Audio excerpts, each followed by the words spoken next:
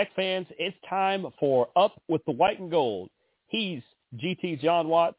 I'm Jeremy the Impact York. Welcome into another fun-filled night. We actually have so many super positive things to talk about. But first things first, how are you, Jon? Pretty good. Like I said, it's pretty good week. It was, the Georgia sports had a pretty good weekend last couple of days. Sorry for you New York fans. It happens. But, but yeah, I think it was a pretty good weekend. Hey, and like I've been saying, in all likelihood or whatever, we knew the Braves would more than likely win the division. I pretty much knew the Mets would probably be a wild card. So when it finishes that way, nothing really surprised me. So I feel pretty good about it. Yeah, that's a great season for them, battling to the end. I mean, it's fun to watch. Yeah, and the Mets didn't Mets. They actually won 100 games. They got outplayed by a better team and didn't win the division. At least they, there's always the yearly collapse. That didn't happen. You just have two really good teams who just so happen to both win over 100 games, and they're in the same division. Yeah, it's good for baseball. Yeah, definitely good for baseball. Yeah. But we want to get into things that are good for Georgia Tech, and there are a lot of good things for Georgia Tech. Oh, before we get into that, my producer Sunshine is looking at me at the moment that I almost forgot the very thing that I almost forget on every single show, and that is if you would like to leave us a question, comment, suggestion, your mother's chocolate cake recipe, your mother's chocolate cake, any of those things, you can go wherever you find a podcast, including Spotify, Podcast One, the iTunes Store, anywhere you find a podcast, you can do that there. If you regularly find a podcast somewhere and you cannot regularly find ours, let us know. We will definitely remedy that. If you would like to search for us on Facebook, you can do so by looking for Up with the White and Gold, Jeremy York, Jon Watts, Impact Media, any of that should find us. If not, you can look on Twitter where all of the Impact Media shows are listed at Team Impact Media. That is where you can just click on a link and listen to a show. If you are so inclined to want to follow the other random things we do besides this show, you can follow me at the Impact 99 on basically all the social medias, including Twitter, Triller, TikTok, Instagram. We're both on LinkedIn. And what is your social media?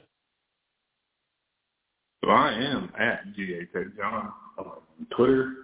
I'm on TikTok as well. I don't remember that one, but I'm on there. And basically everything that he's on there except for the trailer. Yeah, I can't remember what you are on there either. We'll figure that out. Yeah. But if you can't find us in any of those places, well, there's an even simpler place. And that, of course, is to email the show 3endzone@gmail.com. That is the number 3, ENDZONE@gmail.com. If you drop us a line there, I 1,000% guarantee that you will get answered by either myself or Jon. There's a 99% chance that it's going to be me because I oversee the account, and I will probably see it first. But just drop us a line in there. We will happily get the show link to you. And I am getting the thumbs up from the producer that I did not forget that time. Let's talk about this game versus Pittsburgh. Georgia Tech went to number 24 Pittsburgh, and while you could argue that Pittsburgh probably shouldn't have been ranked, they were coming into this, and it counts. So what was your overall takeaway from this game? It's kind of what we talked about last week. It's the first game with the interim coach, interim AD. There were definitely a lot of changes made. One kind of very interesting one is the changing of the kicker. I don't know why we didn't have this guy in here all season, but with our struggles with our kicking, Brent Key comes in, or I should say comes in. He's already there. It's brought up to the head coaching and puts in Gavin Stewart. Gavin has an amazing game, and for a better part of the game, he was the only one with points. So, I mean, up until we could go all the way until the fourth quarter, and he has all 12 of Georgia Tech's points at that point. Mm-hmm. So, and they end up we end up doing some point accurate attempts as well. So, I mean, definitely, I think we finally figured out that piece was definitely helped us in the long run for this game. We're kind of looking at it, both teams tried to show up in the fourth quarter, but I mean, we held on, and it really helped us out there. And probably, I mean, without him, we were looking at a different situation here. Yeah, and for people who don't think that kickers mattered all that much, well, besides the fact that you said he accounted for majority of the points and practically all of them up until the fourth, the whole reason why Missouri stuck in it as long as they did with the Bulldogs this past weekend is because they have an all-world kicker who can hit kicks from about 60 yards out, and he didn't miss any of them. So it comes down to the same thing here. The thing that struck me first on this game, and it was actually the first thing, this is something that doesn't happen very often at Georgia Tech, and if having Brent Key in charge has this happen, then he's going to just strengthen his argument that you just remove the interim from his title, right? It was a field goal, but they scored on the first possession they had of the game. I've watched a ton of Tech games. You've watched probably 14 billion times more than I have even. I can't recall many times they scored on the first possession. So when I see that field goal go up, I was like, oh, man, this is a whole new team. Yeah, definitely. I mean, it was a 12 play, 55 yards. I mean, it took 3 minutes to get down, yeah. and kick there. And like you said, first drive, we kicked the field goal, and then points-wise, nothing else happened in that first quarter. So, I mean, we get on the board, and it's a good thing to start out with. I mean, it's great seeing, be able to open and score points. It's, like I said, it's been kind of a rare thing for us. And definitely when they start out in the game where it's like, okay, I know it's the first game for the new head coach, but maybe we are doing something here. Maybe this is definitely something what we needed is that restart, that recharge and do it. And so that was a good thing definitely to see there. Oh, yeah. And as you said, there wasn't a lot of outside of that field goal, the most offensive thing that happened in the first quarter was the defensive play. And by far, and now that we know how to say his name, Ayinde Ely, yeah, he made sure he was stuffing the run of Pittsburgh so bad that the Panthers almost just abandoned the run and just started throwing from there on out because they just couldn't run on Ely. So they were like, we're just going to have to do something different, guys. Yeah, definitely. Looking at, like I said, there weren't a whole lot of points scored, so it definitely was looking very much a defensive battle. So it's great to see them step up and start doing more. And it's kind of one of the things we talked about for them is what the defense can do. We really need that to kind of step up their runs and run games and those kind of things. So definitely a great job on this place. Yeah, and also right there in the first, it was Ely's play of stopping the run that led to, like I said, that led to Pitt starting to throw it a little more, which meant we got to see this Georgia Tech pass rush kind of get after the quarterback, and you get the big sack. Is it Jon Joven or something? I think he's from Belgium. It fascinated me that, first of all, there's a Belgium player that plays football and is pretty good on Georgia Tech, and then it fascinated me anymore that you didn't tell me about him first. I didn't think so. When we think about it, I know about that, and it was kind of crazy because, I was almost going to ask you during the game. We were playing a global game because we had the guy from Belgium and Pitt kickers from Australia. Yep. But I guess Jon Joven or whatever, yeah, he got a big sack there at the end of the first, and that defensive play by him and Ely, just this defense kept getting more confident, and by the start of the second, Pittsburgh gets the ball back, and they looked disorganized on offense. It looked almost like instead of worrying about what the play was or what they were supposed to do, they were almost trying to figure out which defensive player they didn't want to run into. Yeah, like I said, I mean, there wasn't a whole lot going on there. I mean, definitely wasn't just I don't know who was going to do what on that, and just we didn't really see anything until almost the end of the first half. Just some minutes ago when Tech, our good old boy Gavin Stewart, kicked another field goal. So yeah, it was definitely kind of a chess match there for a bit. It definitely was. They chose a lot of 3-and-outs, as you said, and that 33-yard field goal. A lot of people say, well, it's just a 33. These other kickers more than that. I would say, when's the last time any of you guys tried to kick a field goal? It's not easy at all. So 6-0 going into, or no, it was 6-0 at that point. Then a couple of mistakes by Georgia Tech, roughing the passer penalty and some things like that. And Pittsburgh does find the end zone. They take a 1-point lead going into halftime. But, I don't know about your halftime thought, but I'm thinking, you know what? I still like the way Tech played that first half, and this thing is still wide open. They seem to still be, I guess, more in charge with 60-40, that Tech was more in charge of the game than Pittsburgh at this point.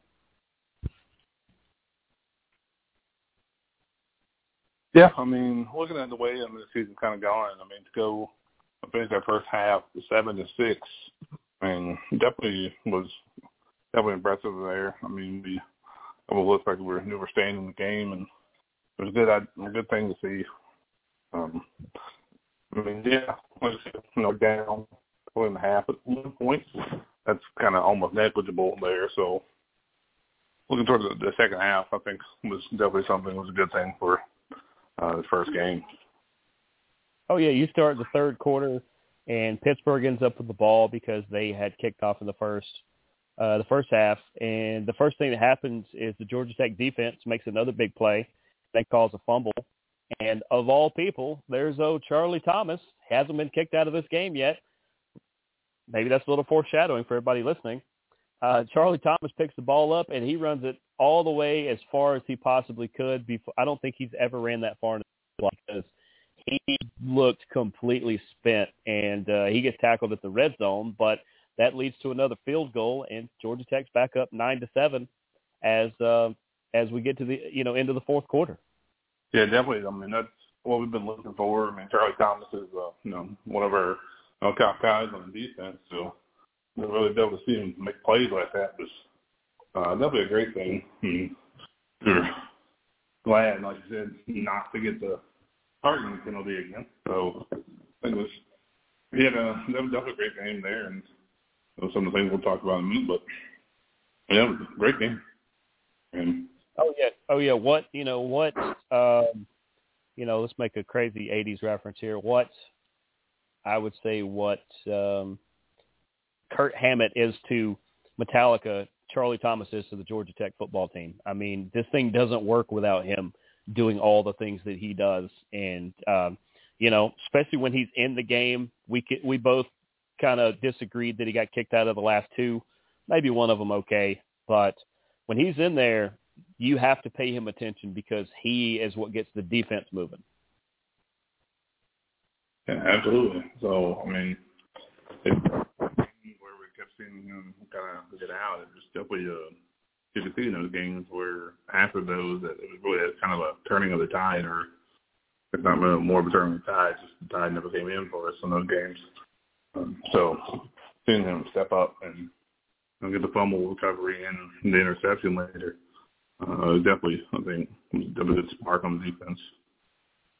Yep, because, I mean, like I said, it's 9-7. You're heading towards the end of the third. Like you said, all of a sudden Charlie gets the interception. And I think lucky for him, he didn't have to run as far for this one. He got tackled kind of early in it. But maybe he should work on his short sprinting a little bit. That may be the only part of his game he should work on. But you go into the fourth quarter and then start the fourth quarter off with another field goal, as you said. This kid's money.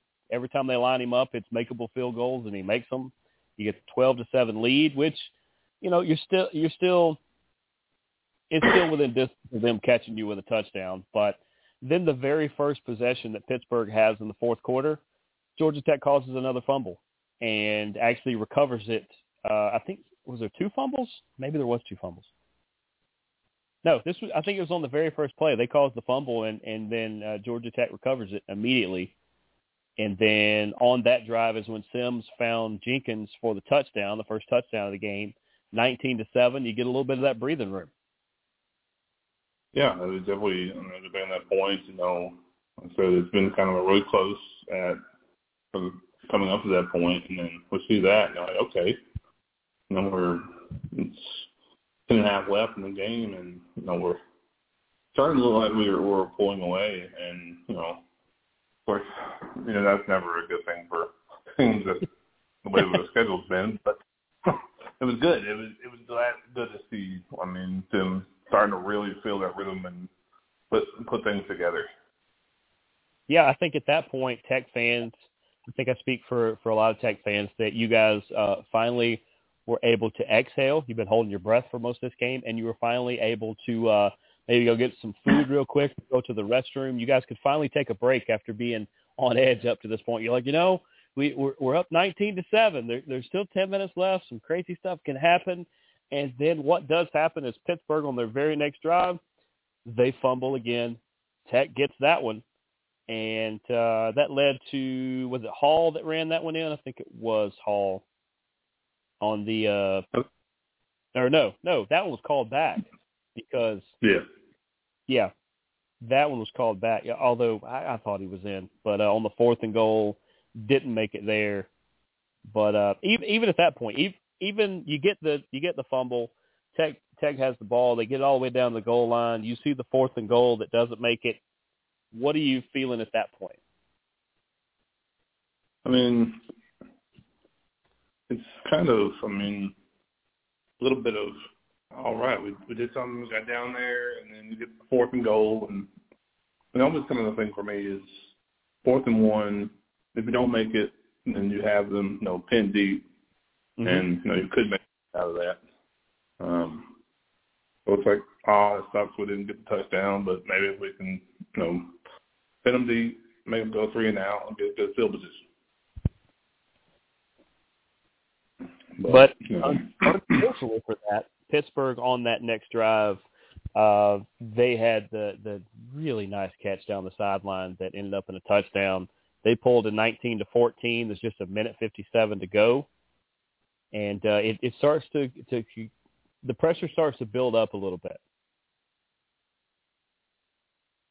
Yeah, it's inside. We're inside of 2 minutes. It's now a 5-point game. Now it's we're here. We're like, okay, are we really about to blow this? Are we about to? Sorry, Falcons fan, but we're about to pull a Falcons and blow this in the 4th quarter. And unfortunately, given the way this team has been the last couple of years, that's probably the correct thought, and it's probably the first thought that does come in your mind. You're like, oh crap, we're down 5. There's 2 minutes. They're going to go down there. They're going to score. Doesn't matter if they kick the extra point or not. We're going to lose by 1 or 2 points. Right. And that's kind of feeling. But it's like, had that happen, it kind of gives you like, okay, is that we've been losing all season. What's another one? Or that, we got a new interim coach. It's what do you expect? Or, fire the head coach and still can't win. That's kind of feeling that what is kind of coming over at that point.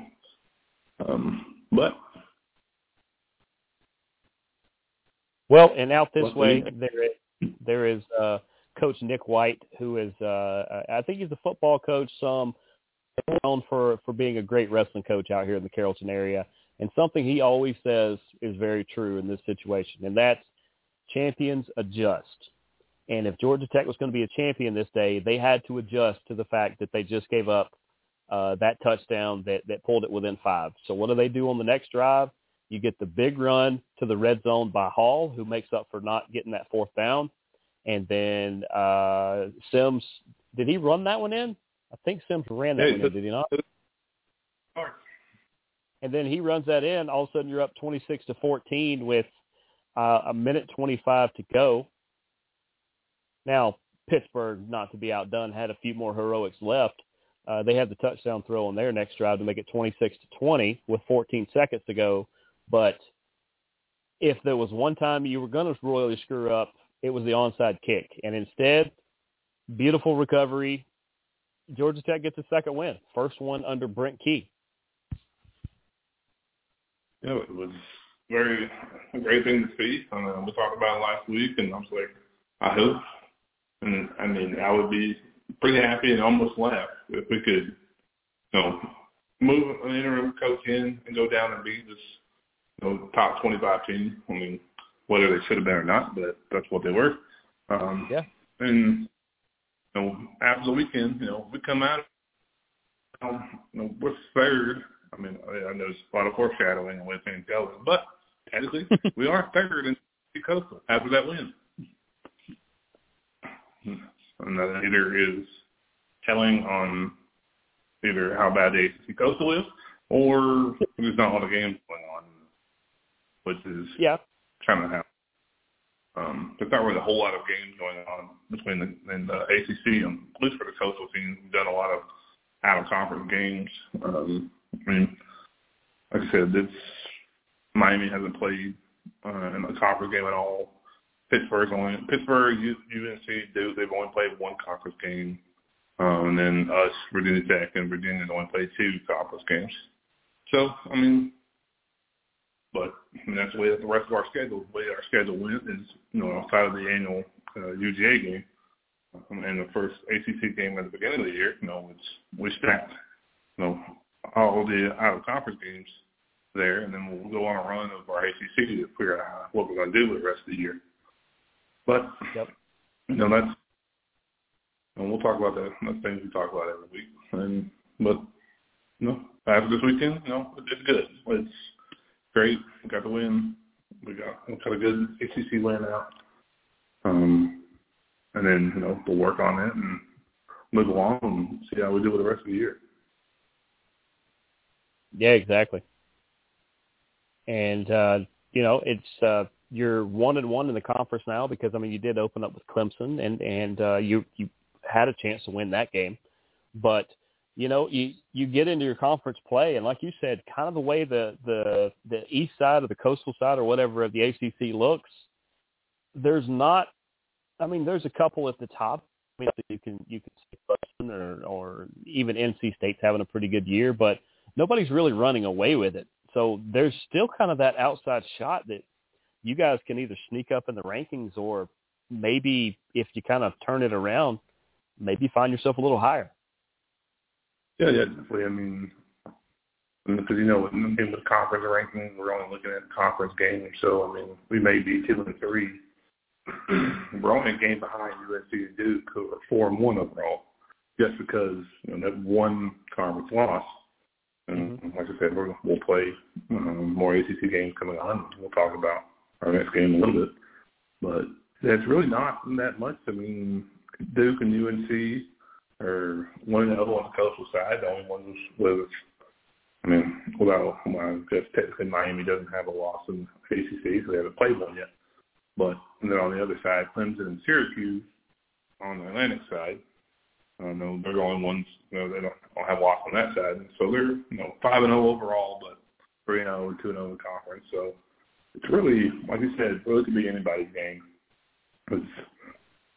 Outside of maybe Louisville, who's 0-3 in conference. You mentioned NC State. They're having a good year. They're 4-1. But that one loss is their ACC game. So it kind of puts them close to the bottom of the Atlantic. But, it's one loss. Another win and it moves them up the table. When, Boston College already loses 2. So, the color of the ACC has been kind of every after the 90s with Florida State and Miami kind of running everything. It's really been, a few years maybe Clemson, but it's really anybody's game. Who would have thought that Pittsburgh would have been the champion last year? Yeah, that's true. And there goes another nod for us. We just beat the defending ACC champion. Exactly. And that puts them almost at the bottom of the coastal. So, depending on what they want to do, it's be anybody's game. We can see, at this point, we can see, it'd be crazy depending on what comes in Syracuse. We do have Syracuse in the Atlantic, and technically on paper, it could be a Georgia Tech Syracuse championship. Hey, I know. Crazy stuff. I know that would be a game worth tuning into. So it maybe that will happen. So, I said, we just gotta stay tuned to the rest of the year. Stay tuned to what we talk about. Yep. But it's good they get their second win. They do it over the ranked opponent, like you said. It's the defending ACC champion. There's a lot of notches to that. I hope they enjoyed their week. I hope they're ready to battle because when we come back from break, we are going to each kind of make a case for a head coaching candidate and an AD, and we're going to also preview the game versus Duke this weekend. But first, let's hear a little bit about our friends at betonline.net. Hi, this is Jeremy the Impact York from Strong Style, Board Check, and That Sports Show. BetOnline.net is your number one source for all your pro and college football betting needs and sports info this season. Find all the latest football league developments, game matchups, news, including this year's opening games. BetOnline is also your continued source for all your sports wagering information, including live betting, esports, and scores. BetOnline.net is the fastest and easiest way to check in on all your favorite sports and events, including MLB, MMA, boxing, and golf. And if you love sports podcasts, you can find those at BetOnline as well. Head to the website today or use your mobile device to learn more about the trends and actions. BetOnline, where the game starts. And we're back. It's up with the white and gold with GT Jon Watts and Jeremy the Impact York. Welcome back, first of all. Appreciate you guys listening in a little bit about our friends at betonline.net. They do the articles, they do the betting lines, they do the help section, they do the podcast. They do so much of the work for you. If it is in the area you are at, please, even if it's not, go check out the podcast and go check out the articles. They have so much information that you could use even in your fantasy football leagues, random conversations at work while you're stuck on elevators or MARTA trains. Any of those fun places. It gives you all kinds of information you could use to sound super smart to random strangers. But we said before the break, we will talk about the Georgia Tech Duke game here in a minute. But until they come up with a athletic director or until they hire a head coach, we get to play Fantasyland. And so we're each going to present a candidate. I'll let you go first, and you can pick either the AD or the head coaching candidate, whichever one you pick. We both pick different ones. I made sure of that. And we're going to kind of present the case as to what they bring to the table, good, bad, and different. So I will let you go first. All right, I think we'll start out with athletic director. I believe everything I read that this it could possibly be done by the end of the month. So I think they're really trying to get this taken care of by the 1st of November. So I think we have a couple weeks on kind of discussing this if that does happen. But one of the ones that I've been kind of really seeing and looking at is Army's athletic director, Mike Buddy. He had he's been with the Army for from 2019 to current, and he's done pretty well. I mean, he's really known in the sports world. He played baseball for Wake Forest, and he was drafted in 1992 by the New York Yankees. He would end up playing the Yankees and the Brewers from 98 to 2002. He was a member of that 1998 Yankees World Series team. And weird kind of side note, he actually coached Kevin Costner for his movie For the Love of the Game. Oh, wow. So, after that, he kind of got away from baseball. He retired in 2003. Returned to Wake Forest for about a decade, doing different, administrator things for baseball and soccer, golf, football, men's basketball. He's kind of all over the place, guy well-rounded in their sports there. And he did pretty well, but kind of the biggest thing I think was starting in 2015, going to Furman, where he, from 2015 until 2019, about 4 years where he served as the athletic director. After taking over there, Furman would win 26 South Conference championships in the different sports. He was able to negotiate multi-year partnerships with Nike.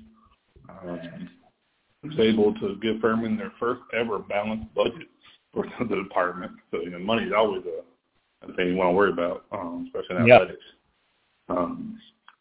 He brought the basketball tournament back to upstate South Carolina, the men's basketball tournament.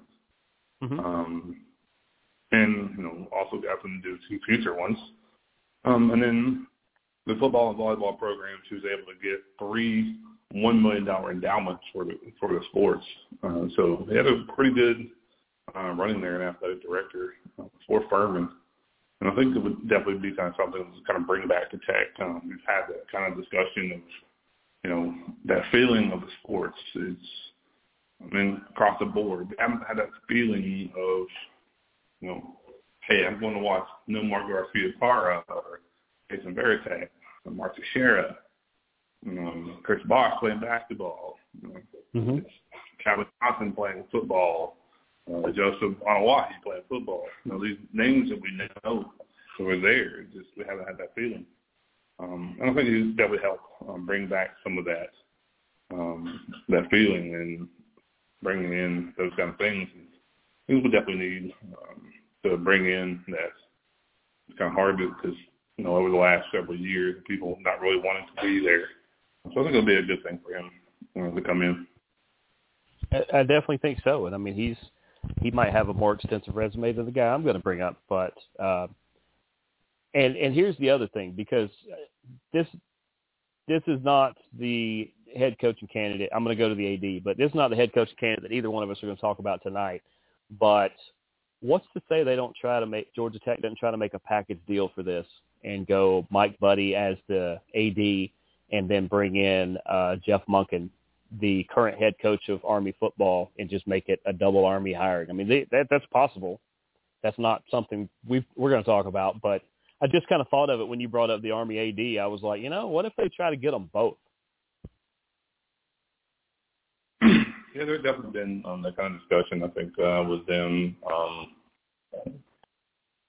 Some other schools trying to do that. But, that would be, understandable.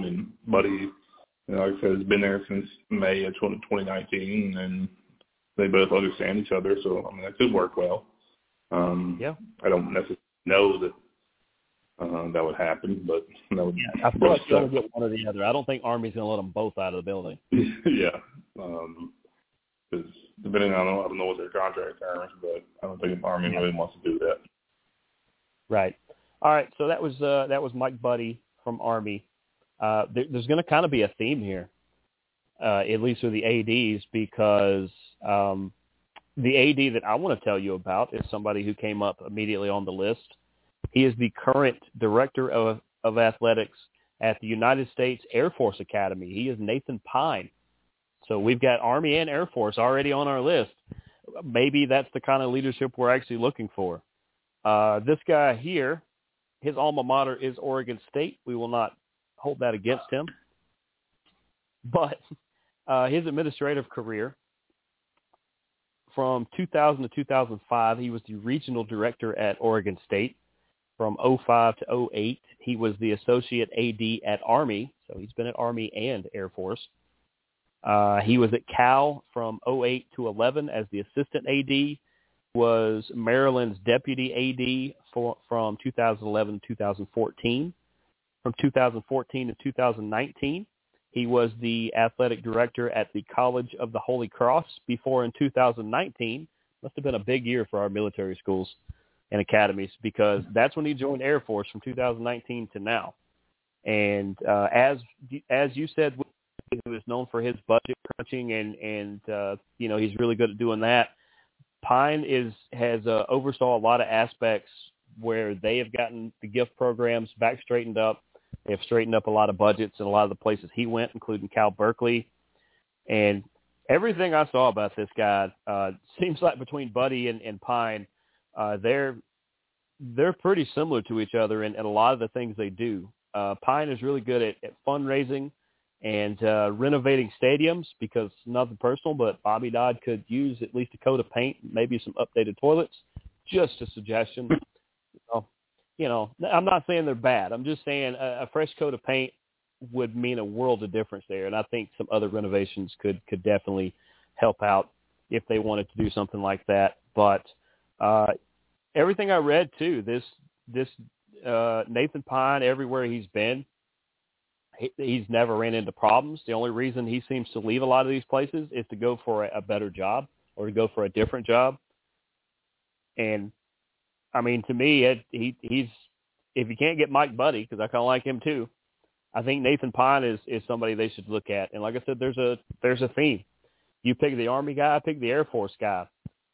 Maybe that's the direction Georgia Tech wants to look.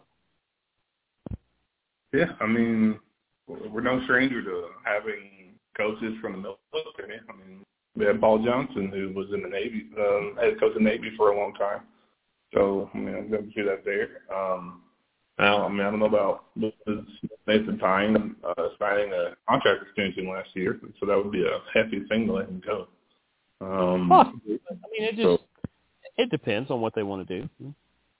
Yeah, definitely. I mean, we had, Collins. Yes. He still had a couple more years. You want to pay it off, pay it off. It's not that Georgia Tech couldn't find the money to either part of the buyout or figure out something, Definitely. But all right, so we got two good AD candidates there. I'm actually making a list of these. I'm going to check it twice, maybe 3 times, because maybe I'm a little better than Santa. Just saying. Let's go with your head coaching candidate, because it's somebody I'm familiar with, and it's somebody we mentioned a little more heavy when we talked about the list last week. Yeah, definitely. Being, in the South, and in your other show, you kind of covered Georgia State football. You're definitely familiar with this candidate. Looking at Jamie Chadwell, who's currently at Coastal Carolina. For what he's done for the Chanticleers in the last 2 years, he led Coastal to their first ever Sun Belt title. They won 11 games. Would be top 25 teams. That's never been done in Coastal Carolina. First bowl game in school history. He had Sun Belt Player of the Year and Freshman of the Year with his redshirt freshman Grayson McCall. It's leading Sun Belt in scoring. One of the best defenses Sun Belt had. So kind of a guy to come in and he's came in as the offensive coordinator, and then unfortunately the head coach at the time had to take a medical sabbatical. So it's kind of, all right, well, here I am as the interim head coach in their first season at FBS, and it was kind of hard. I think a great thing to see him kind of step up and show what he can do for them, and end up being, like I said, the head coach, and do very well there. So I think being in the South and understanding the South, and I think he would be a pretty good candidate for the job at Tech. Yeah, and outside of a couple of the things I said last week about seeing him coach up front, I saw him 2 Thursdays ago. 2 or 3 Thursdays ago. I lose track of my Thursdays now. But the other thing to add is that Coastal Carolina is currently one of 2 undefeated teams in the Sun Belt. The other one, they are 5-0. James Madison, a new addition to the Sun Belt, is 4-0, both in the Eastern Conference, which is the more loaded side. It's nothing personal to the Western side, but the Eastern side is where most of the big hammers are. Like I said, I've seen this guy close and up front and coaching. Those kids really do buy in really quickly to what he's doing. And that I think should speak volumes on something Georgia Tech should look for, whether it's Jamie Chadwell, whether it's whoever they decide to get. The fact that people buy into what Jamie Chadwell does so quickly and want to go to war for him so quickly, that's what's going to turn around this program as fast as it can. Yeah, definitely. That's, I think, And that's something that Collins tried to do, kind of come in with the culture, the 404 culture, Waffle House, kind of weird thing. But, that piece of it works. So for what Jamie was able to do is come in and the team buy into it and have it show on the field that they're truly buying into it. Like you said, one of the two undefeated teams, and we're talking Coastal, James Madison, App State, both, the Georgia teams, all on this one side. It's definitely a stack. And you even got Marshall, who had a nice upset some weeks ago. Definitely that's definitely a strong point that he has there that would help kind of bring in because going several years at three wins a season, your morale is down the what. So it's definitely something that should be brought in and definitely think it'll be something he could really do there. And, you pick a coach that is currently undefeated, and the coach I'm going to present is also undefeated. He is currently 1-0 and the interim head coach of Georgia Tech. I think Brent Key should be considered because you could say, well, new coach, of course, they're going to play for the new coach. Maybe they didn't want to play for the old coach. Well, yeah, but they could have also given up and had this guy run out of town too or just, not cared about it. And the fact, what sold it for me, because normally I say that I'm the first one to tell people that. Well, you got rid of your other coach. Clearly, I want him here, so they're running him out of town. So these players are just maybe they like the other guy better, or maybe they just decided to prove that they didn't like the other guy so much that once he's gone, they're going to win a game. It's just kind of beginner's luck type thing. Of course, they're going to win the bounce back. But seeing him so emotional after the game when they're trying to interview him, and as much as I blow up our group chats all the time complaining about these sideline reporters. It's just awful questions they have, and most of the time it's because of the earpieces in their ear tell them what to say. And first of all, let me give advice there. Don't listen to that earpiece. Ask the right question. The coaches appreciate it too, and it saves you from getting yelled at by Nick Saban. But you could tell he starts to get emotional, and she did the right thing. She not only she played into it. She didn't try to get more emotion out of him. She started with a question that said, "Coach, you're really emotional right now. Like where does the emotion come from?" Or she asked it something like that, and he just to watch these guys fight for this and to know that things aren't great here, and you can do one of two things. You can either quit. Once again, there's a famous coach around here, Charles Jetmore, that says the same thing, that the easiest thing you'll ever do is to quit and go home. It's the easiest thing you'll ever do. And to see Brent Key get so emotional and just so into it that he said these guys didn't quit. They could have. They could have easily done it, wrote out their scholarships, whatever. I'm paraphrasing at this point. But they continued to fight. They never let Pittsburgh really get the upper hand, a ranked team. We talked about their credentials and everything, and I think he feels like that they at least bought into what he's doing for now, even if that's just till the end of the year. So I think Brent Key, let's keep him in house and let's find an AD that wants to work with him. Yeah, definitely good things. One of the good thing on that side is you don't have to worry about the team buying into him or him coming in from somewhere else. So he's been here as a player, as a coach, and he understands. What's going on. He understands. Like I said, he feels that. So and not afraid to show that he definitely wants in. So, interim head coach, he's the offensive line coach, run game coordinator. So he, definitely has that offensive mindset, which it's been great for us. That's one. I'm glad you brought this one up. It's kind of on the back of my mind as well. Is there talks that we may not see a new coach before the end of the year. So. I mean, what can he do with this team for the rest of the year? And, maybe we have a great year to run it out, and, he proves his worth. But maybe he definitely should have a look at what he does. Because they're 2-3 now. They're 5 games in, right? Sorry about that. I said so. They're 2-3 right now. They're 5 games in, correct? Correct. So there's 7 more games to go. So if he wins 3 or 4 of those, I mean, obviously 4 would be ideal. I mean, more than that would be ideal. But 4 gets you into a bowl game, something that has not been consistent out at Georgia Tech. But if he wins, like I said, if he wins 3 or 4 of those 7, I think you got to consider that a success. And, you give him the option. If you do keep him around, you say, hey, you're welcome to do what you want with the coaching staff, but he's probably going to keep most of these guys here.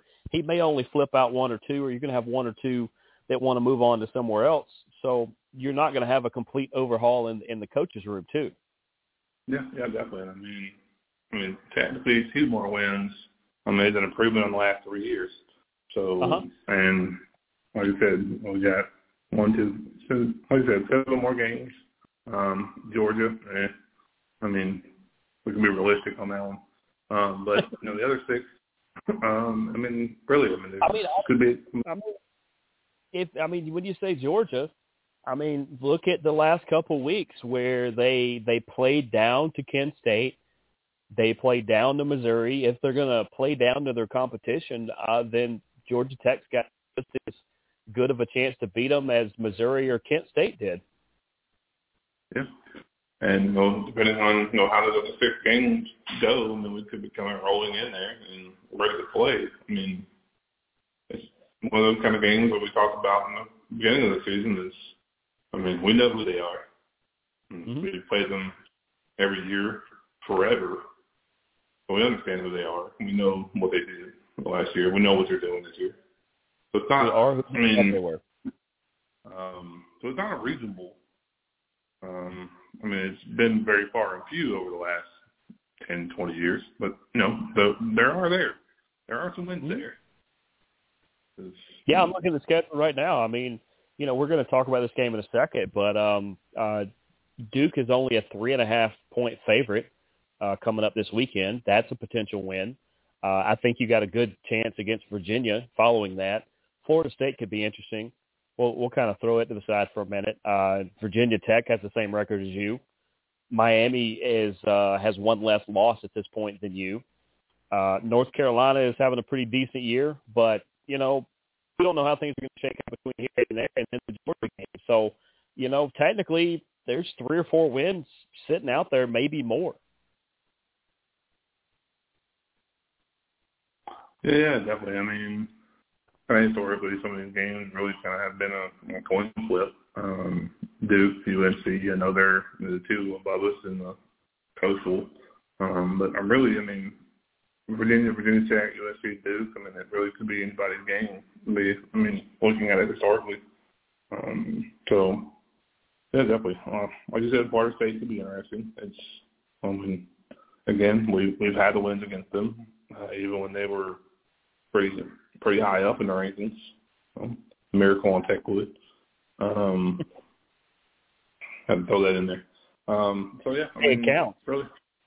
Yeah.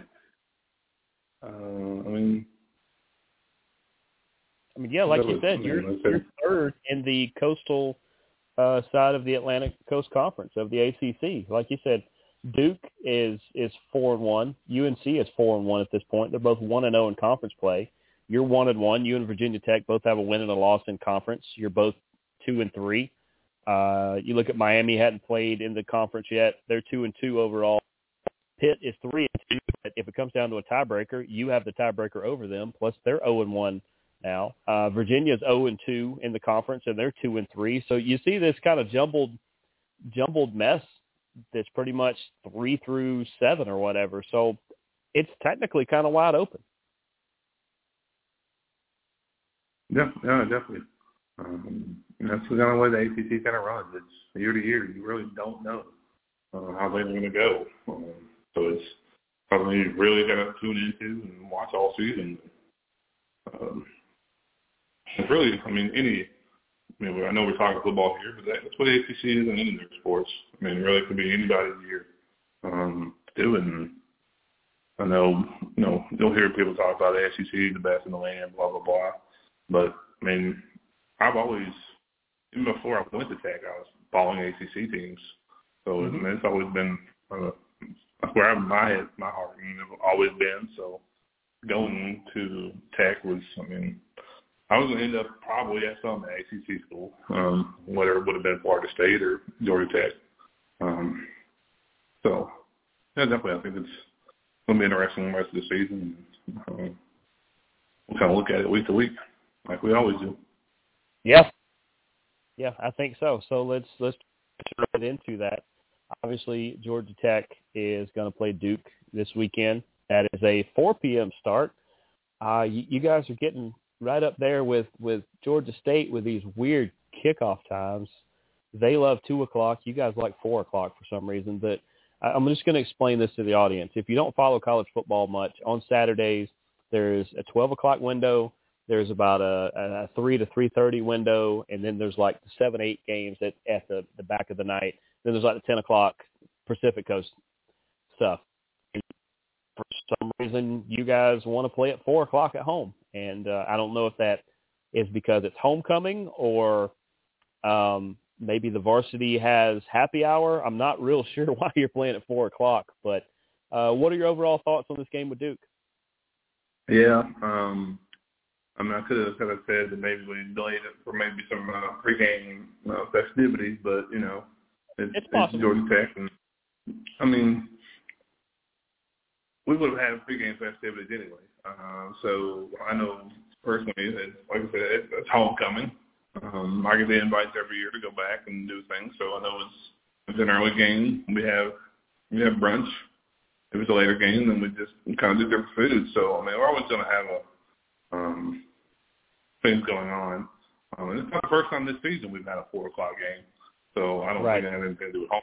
But, just weird things we get. We get 4 o'clock on ESPN3. So, but yeah, I think kind of coming down to it, it's going to be, I think, kind of close. Duke's coming in with their only loss is to Kansas, the ranked team.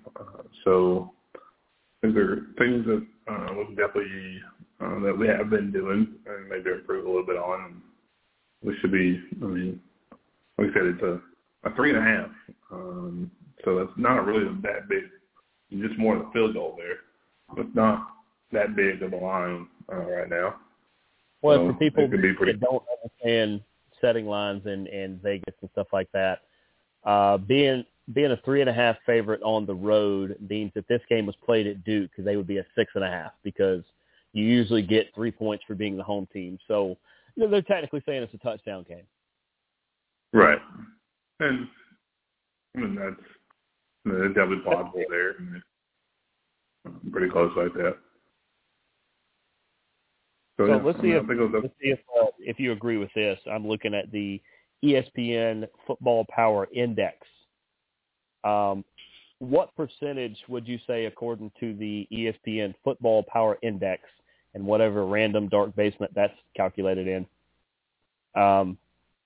what percentage out of 100 would you say that this power index would give Duke? We're talking ESPN? Yes. So knowing them, probably 85-90%. How about 60%?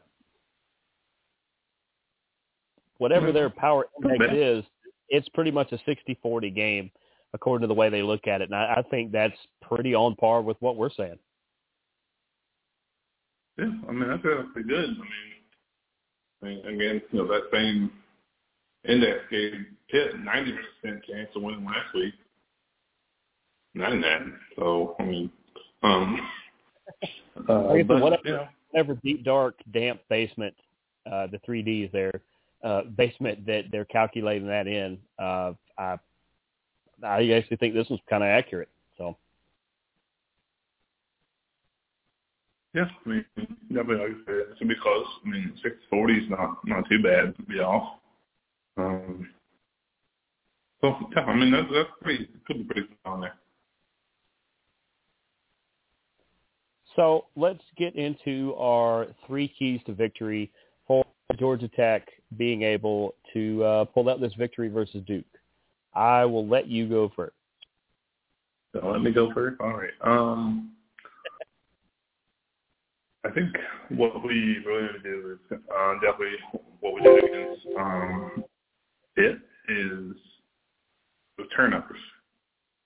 You know, we were +3 in turnovers against Pitt, and that really led to stalling out their drives and really helping ours. So I think if we can control on that, it would be good. Now, Duke is not really a team to turn the ball over. They had 2 interceptions on the season.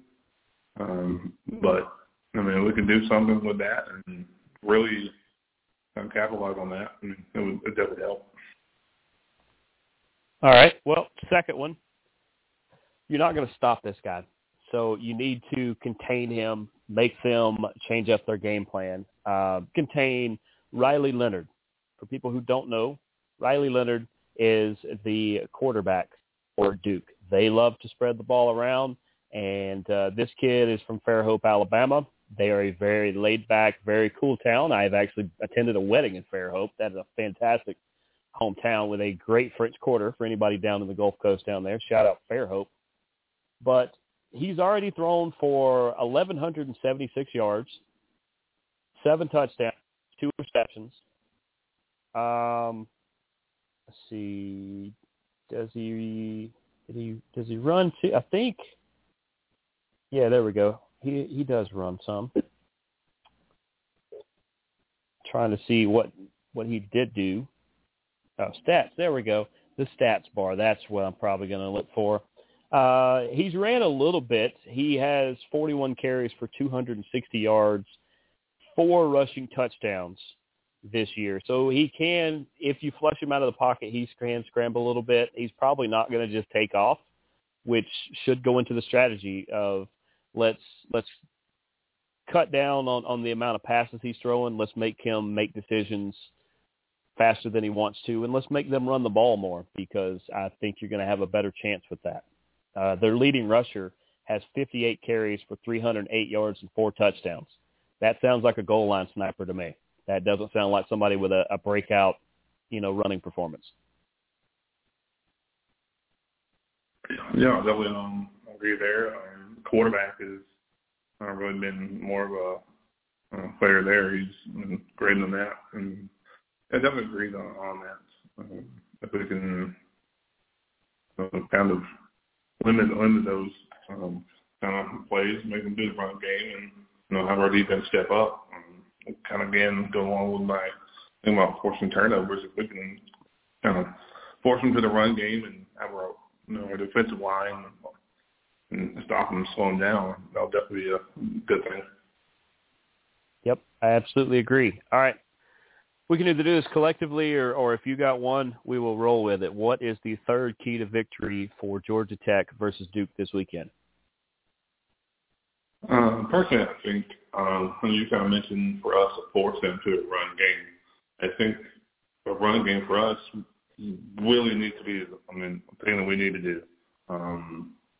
Kansas was able to really rip them apart with their run game. And the defensive for that run game has been kind of off here and there against other teams. So I think if we can really get that ground game going, and it would really help kind of break through there. And then maybe help. Against Pitt, we were 232 yards rushing. Normally Sims is the one doing it, and it wasn't a great game for him rushing. So let's spread that out. And even if we get Sims going better than just Pitt and the rest of them, I think we can really run the game. Yep, I definitely agree with that. That's if you didn't bring it up, I was going to go that direction too. So our 3 keys to victory for the Georgia Tech Yellow Jackets over the Dukies this weekend. Number 1, we got to win the turnover battle. The fact that you were +3 last week absolutely had a lot to do with why you were in control of the game. Number 2, you got to contain Riley Leonard, force him to either make decisions faster than he wants to, or force him to scramble around where it's not something he relies on, but he can do. And lastly, the Georgia Tech run game needs to step it up, because that may be a weak point on this Duke defense. I think if you do those things, this game could definitely be another Yellow Jacket win. Definitely great keys there. I mean, we could get 2 back-to-back wins and we'll go to 500 after with 3 wins. We match our total match our total that we've had the last 3 years before we're halfway done with the season. It would definitely be another stride in the right direction. Yeah, and I'll put this out here now, because I'm sure that he listens to the show. So current interim head coach Brent Key, you pull off this victory, and dinner at the Varsity is on me. It will probably not be on Saturday because I will be down the road at a different game, but somewhere down the road, man, chili dogs on me. If you pull this off, Coach Key, chili dogs and Varsity Orange is on me. What do you have? Yeah, I mean, hey, if he wants to eat clean, they've got some good chicken sandwiches. They've got fantastic food. They do not sponsor this podcast, so I'm not going to say much more about them. But if they wanted to, we told them at the beginning of the show all the ways they could do that, and we would happily accept food as payment, even about them each and every week. But I think that about wraps up Georgia Tech for the week. They got the big game coming up we just talked about. We gave you guys some candidates to think about for AD and head coach. Kind of reviewed everything that went on last week and picking up the second win of the year. It puts you right in the middle of the ACC. I actually think it's, for lack of a better way to say it, it's kind of on the up and up with the white and gold. Yeah, definitely looking forward to that, and I definitely agree there. And it'll be good to see not only this week, the rest of the season, how this ACC turns out. Yep, I think it's going to be another fun conference. I would venture to say that behind the Sun Belt, and I'm a little biased on this, but not much when you actually get into it and watch. The Sun Belt is the fun belt. It is so much fun to watch because everybody is almost on equal playing field all the time. But behind the Sun Belt, the ACC, especially over there on the coastal side, I think is going to be really fun to watch this year because all the teams really are right there together. Yeah, definitely good thing. I mean, I think what definitely drove to create the ACC is that close proximity, and it feels like a good conference. So yeah, definitely, like I said, good to watch the rest of the season. Yep, and we will be right here watching, and we'll be right here talking about it each and every week. So for GT Jon Watts, I am Jeremy the Imp. This has been Up with the White and Gold. We will see you guys next week. Go Jackets.